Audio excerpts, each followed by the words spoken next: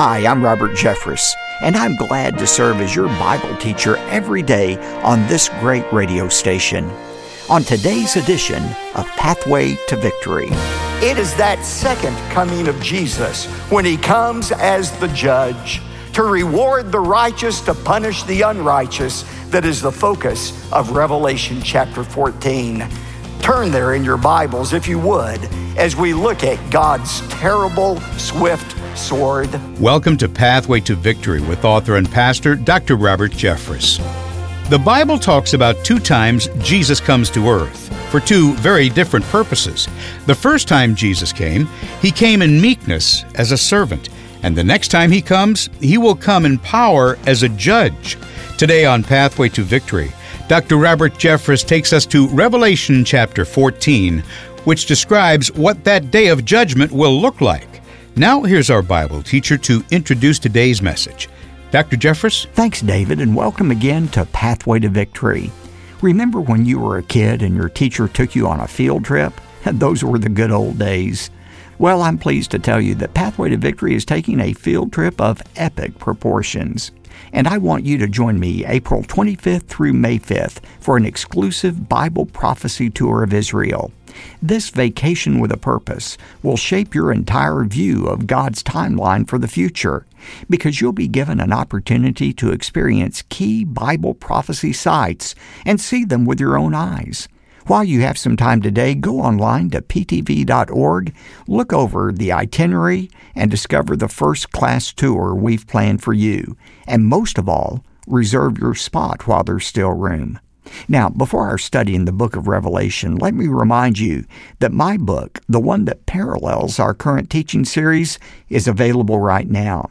It contains my comprehensive study through all 22 chapters in Revelation.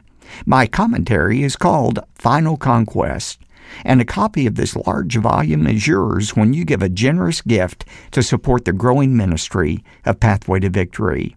David and I will give you more details after my message. But right now, let's give our attention to this stunning depiction of God's judgment in Revelation 14.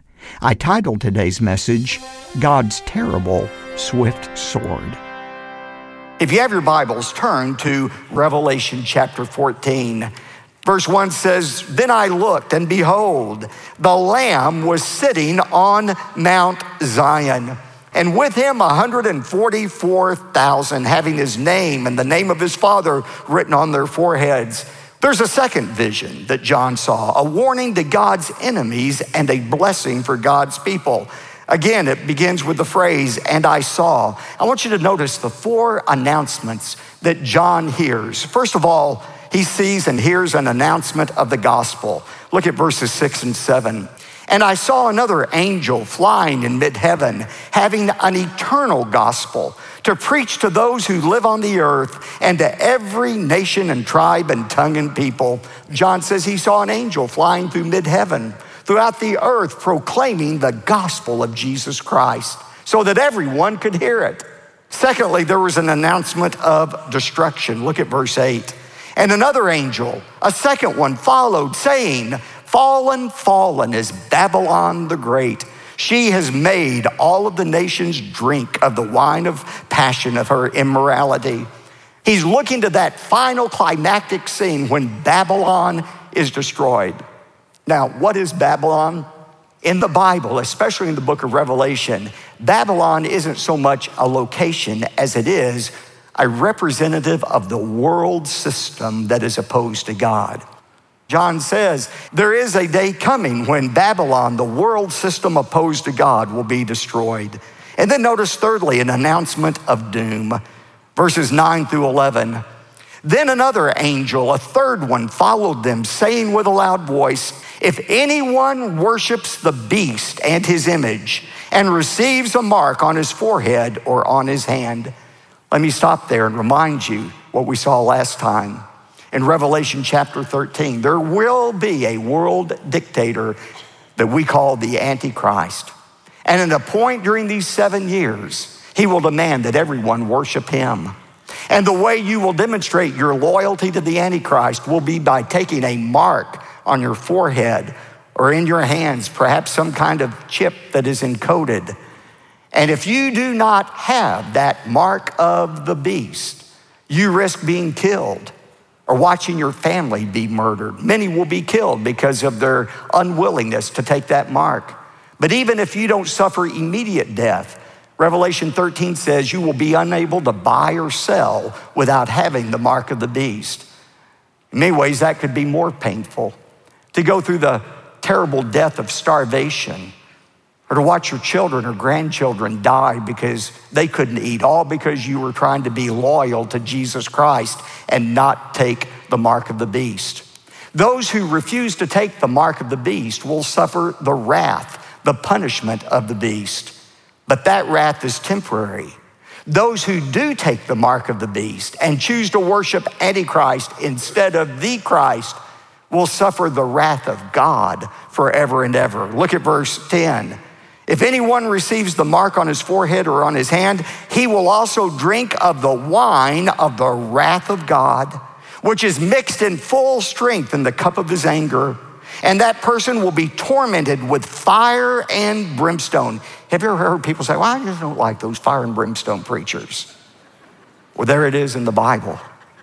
He will be tormented with fire and brimstone in the presence of the holy angels and in the presence of the Lamb.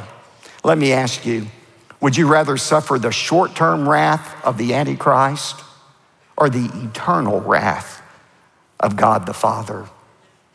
The Bible says whoever takes this mark will experience the wrath of God. That word wrath, orges in Greek, means a settled indignation toward. It's not irrational, it's not a temper tantrum.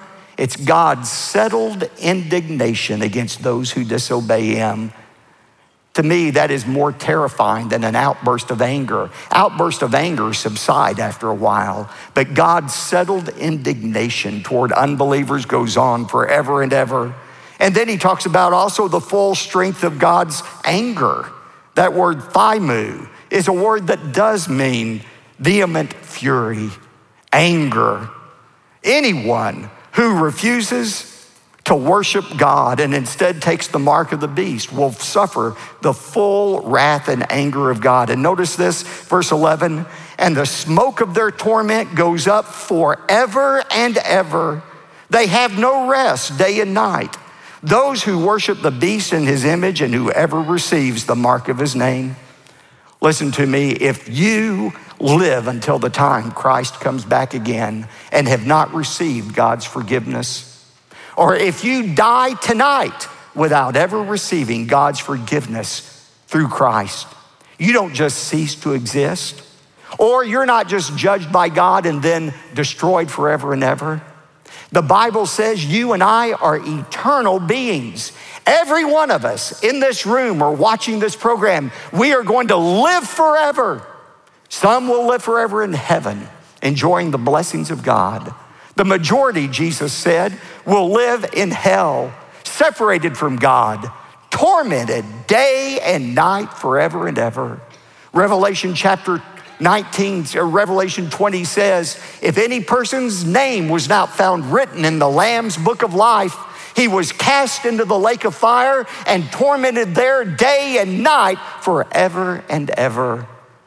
Here is the awful truth about hell, ladies and gentlemen. If you die as an unbeliever without receiving God's forgiveness, once you have spent 10 billion trillion years suffering the torment of hell, you will not have reduced by 1 second the time you have left to spend there. That's not the words of Robert Jeffress. That's the word of Almighty God here in the Bible. That's the fate of those who die without Christ. But finally, there is an announcement of blessing for those who are obedient to the Lamb, those who refuse to take the mark and follow the Lamb wherever he goes. Look at verses 12 and 13.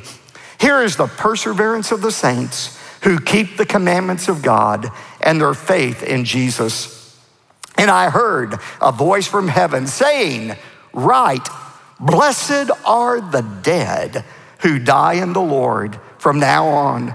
Yes, says the Spirit, so that they may rest from their labors, for their deeds will follow them. Unlike unbelievers who will be persecuted forever and ever, Those who die in the Lord, that is, they are in Christ. They have been forgiven by Christ. They are blessed. That word blessed in Greek literally means happy. Happy are those who die in the Lord. Friday, we had the memorial service for one of the godliest and most influential leaders our church has ever produced, David Wicker. And I read this verse, and I said to the family, I said, when you read these words, blessed, happy, that's probably the last emotion that would describe how you feel right now. But notice what John says. He doesn't say, happy are those who are left behind. He says, happy, blessed are those who die in the Lord. They're the ones who are happy. That seems hard for us to fathom. The being dead would be a happy thing if you're in the Lord. The only reason we have trouble believing that is because there is a dark, impenetrable curtain that is drawn between this life and the next life. As much as we would like to see what's on the other side of death, we can't see it. It's a mystery to us. We can't see what's on the other side, but God sees it. He sees what's on the other side, and he says with all confidence, trust me when I say happy, blessed are those who die in the Lord. He goes on to say, yes, so that they may rest from their labors. That word rest doesn't mean go to sleep. Heaven is not a place of one eternal nap. The word rest simply means to be rejuvenated. We're rejuvenated from our labors. That word labor doesn't mean work. It doesn't mean we don't work anymore when we get to heaven. God has given us gifts, not just for this life, but for all eternity. The only thing that we won't have in heaven is all the restrictions and the tired bodies and the junk we put up with at work every day. All that stuff will be removed, and we'll be able to fulfill and use our gifts as God originally intended. Yes, so that they may rest from their labors. And then he adds this word, for their deeds follow with them. If you're a Christian, what you do on earth reverberates in the halls of heaven forever. Did you know that? The good things you do make an eternal difference. The old preacher J. Vernon McGee said it this way. It's true we're not saved by our works, but Christians are rewarded for their works. Our works, whether good or bad, are kind of like tin cans you tie on the tail of a dog. They follow you wherever you go, all the way to the judgment seat of Christ. For these believers who have died in the Lord for their faith, that's good news. God does not forget their deeds. They follow after them. The final vision John saw was a vision of calamity on God's enemies. And he saw it in the form of two judgments. I think in many ways these may be the same judgments that describe different aspects of the judgment. First of all, in verses 14 to 16, there is the wheat harvest, a prelude to the 7 bowl judgments that shows the brevity of God's sudden judgment upon unbelievers. Look at verses 14 to 16. Then I looked, and behold, a white cloud, and sitting on the cloud was one like a son of man. That phrase almost always refers to Jesus Christ. It comes from Daniel chapter 7. I saw Jesus having a golden crown on his head and a sharp sickle in his hand. Do you know what a sickle is? It's that curved knife, long knife that's curved and has a wooden handle on it. It was used for harvesting crops. He says, and another angel came out of the temple crying out with a loud voice to him who was on the cloud, put in your sickle and reap, for the hour to reap has come, because the harvest of the earth is ripe. Then he who sat on the cloud swung his sickle over the earth, and the earth was reaped. Now we read that and say, oh, isn't that a nice picture here? God harvesting the wheat, kind of like Jesus talked about the wheat and the tares, true believers and false believers, the harvest of wheat, judgment of Christians, right? No. Wheat isn't used in the same way here. The key word in this phrase is ripe, because the harvest of the earth is ripe. That Greek word means dried and withered. The wheat had stayed on earth too long. It had withered away. It was worthless, and it's time to get rid of it. And that's what happens at this judgment. This is a judgment of unbelievers, and it happens very quickly. Do you ever listen to the news, read the newspaper, and ask yourself the question, why does God allow evil to continue unchecked in this world? Why does God allow evil people to do horrific things in this world? Why doesn't God judge the unrighteous? Ladies and gentlemen, justice delayed is not justice denied. Just because God has delayed his judgment upon unbelievers doesn't mean it's not coming. 2 Peter 3 says, the Lord is not slow about his promises, some count slowness, but he is willing that none should perish and all should come to eternal life. The only reason God hasn't judged the world, the only reason he hasn't judged you yet, is he's given you one last time to repent. But there is a day when God's patience will run out. There's a day, a sudden day, when the reaping of unbelievers will come. That's what we have in verses 14 to 16, the brevity of the judgment. But then in verses 17 to 20, perhaps the same judgment that shows us the ferocity of that judgment, the ferocity of the judgment against unbelievers. Look at verse 17. And another angel came out of the temple which is in heaven, and he also had a sharp sickle. Then another angel, the one who has the power over fire, came out from the altar, and he called out with a loud voice, put in your sharp sickle and gather the clusters from the vine of the earth, because her grapes are ripe. This word ripe refers to a grape that is so fully grown, it is almost at the point of bursting with juice. Got the picture? Again, we think, well, that's a nice thing. Grape, I like grape juice. Read verse 21 or 19. And so the angel swung his sickle to the earth and gathered the clusters from the vine of the earth and threw them into a great winepress of the wrath of God.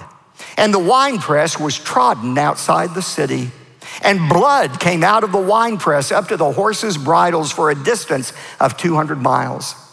Let me explain what is going on here. Most of you are Baptists, so you're not supposed to know anything about the making of wine. So let me explain it to you. A deacon explained it to me one time. Let me explain this to you.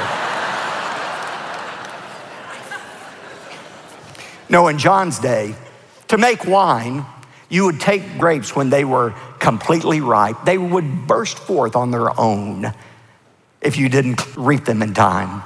You would take these grapes that were bursting forth with juice, and you would put it in a wine press. Now, a wine press was an upper basin. There was an upper basin that was connected by a wooden duct to a smaller basin below.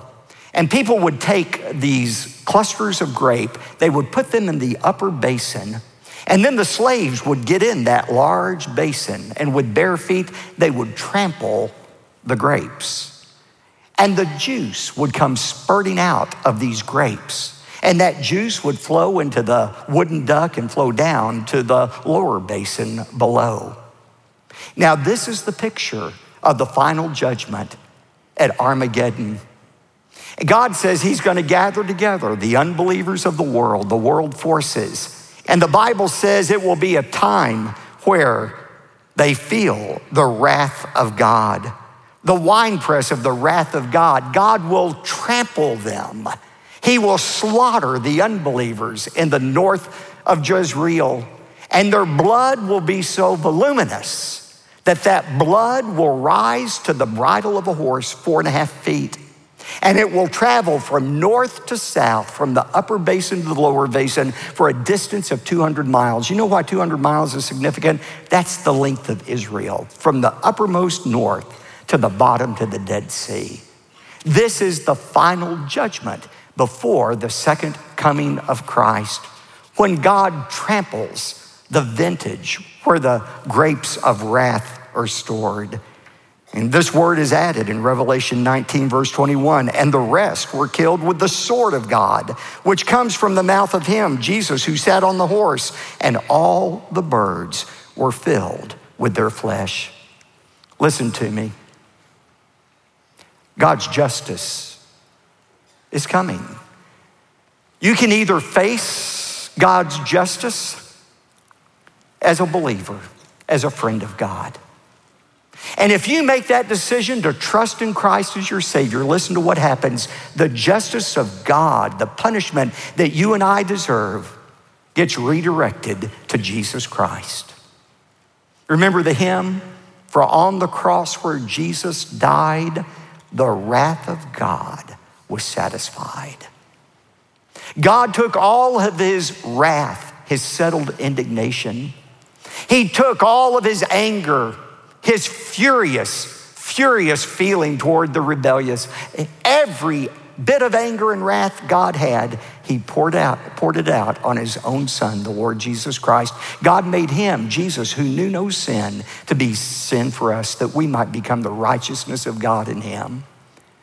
When God's justice comes, you can confront that justice as a friend of God, somebody who has accepted and received God's forgiveness and be welcomed into heaven. Or you can face God's justice as an unbeliever, somebody who has said, I may not be perfect, but I'm good enough to get into heaven. And if that's true for you, if you leave this world without your sins having been forgiven, all that awaits you is the fury, the wrath, the anger of God. That's what Revelation 14 is about. There's coming the time when God is going to trample out the wrath. He's going to trample out the vintage where God's wrath is stored. There's a time coming when God will loosen the faithful lightning of his terrible, swift sword. Mine eyes have seen the glory of the coming of the Lord. He is trampling out the vintage where the grapes of wrath are stored. He has loosed the faithful lightning of his terrible swift sword. His truth is marching on. John's book of Revelation opens our eyes to God's coming judgment and our destiny as either a friend or enemy of Jesus Christ. I certainly hope you're learning valuable lessons through this verse-by-verse study in Revelation called Final Conquest. As we conclude today, I'd like to remind you that Pathway to Victory is prepared to send you a copy of my commentary on Revelation. Like my teaching series, it's also called Final Conquest. You know, many Christians treat the Bible like a collection of ancient stories with moral implications. We read it, admire it, we might even teach it to others. But admittedly, some of us never allow the Bible to perform its real work, and that's to penetrate and renovate our hearts. My book on Revelation, called Final Conquest, represents a journey that you and I will take together, beginning in Revelation chapter 1 and ending with Revelation chapter 22. Along the way, I'll show you how relevant John's book is and how it should change the way we live every single day. When you give a generous gift to support the ministry of Pathway to Victory, I'll make sure that a copy of Final Conquest is sent to your home as soon as possible. In addition to my book, and when you respond today, I'm going to include a popular booklet I've written called Bible Prophecy Made Simple. If you're somewhat overwhelmed with all the various events like the tribulation, the rapture, and the millennium, you're not alone. And my booklet provides a helpful overview on these topics and many more. David? Thanks, Dr. Jeffress. Today, when you give a very generous gift to Pathway to Victory, you're invited to request a copy of Final Conquest, a verse-by-verse commentary on the book of Revelation from the ministry of Dr. Robert Jeffress. Plus, we're going to send you the booklet called Bible Prophecy Made Simple. To request your copy of these resources, call 866-999-2965 or go online to ptv.org. Now, when your gift is $125 or more, we'll also send you the complete CD and DVD teaching sets for this month's series on the book of Revelation titled Final Conquest.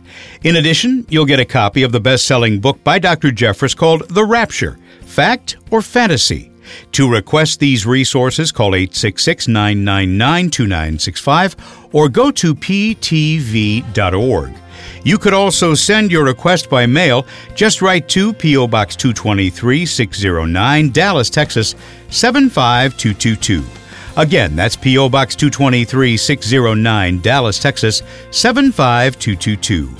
I'm David J. Mullins, wishing you a great weekend. Then join us again next week for a message called, Is the Coronavirus a Judgment from God? Discover the relationship between sin, sickness, and God's judgment. That's Monday here on Pathway to Victory. Pathway to Victory with Dr. Robert Jeffress comes from the pulpit of the First Baptist Church of Dallas, Texas.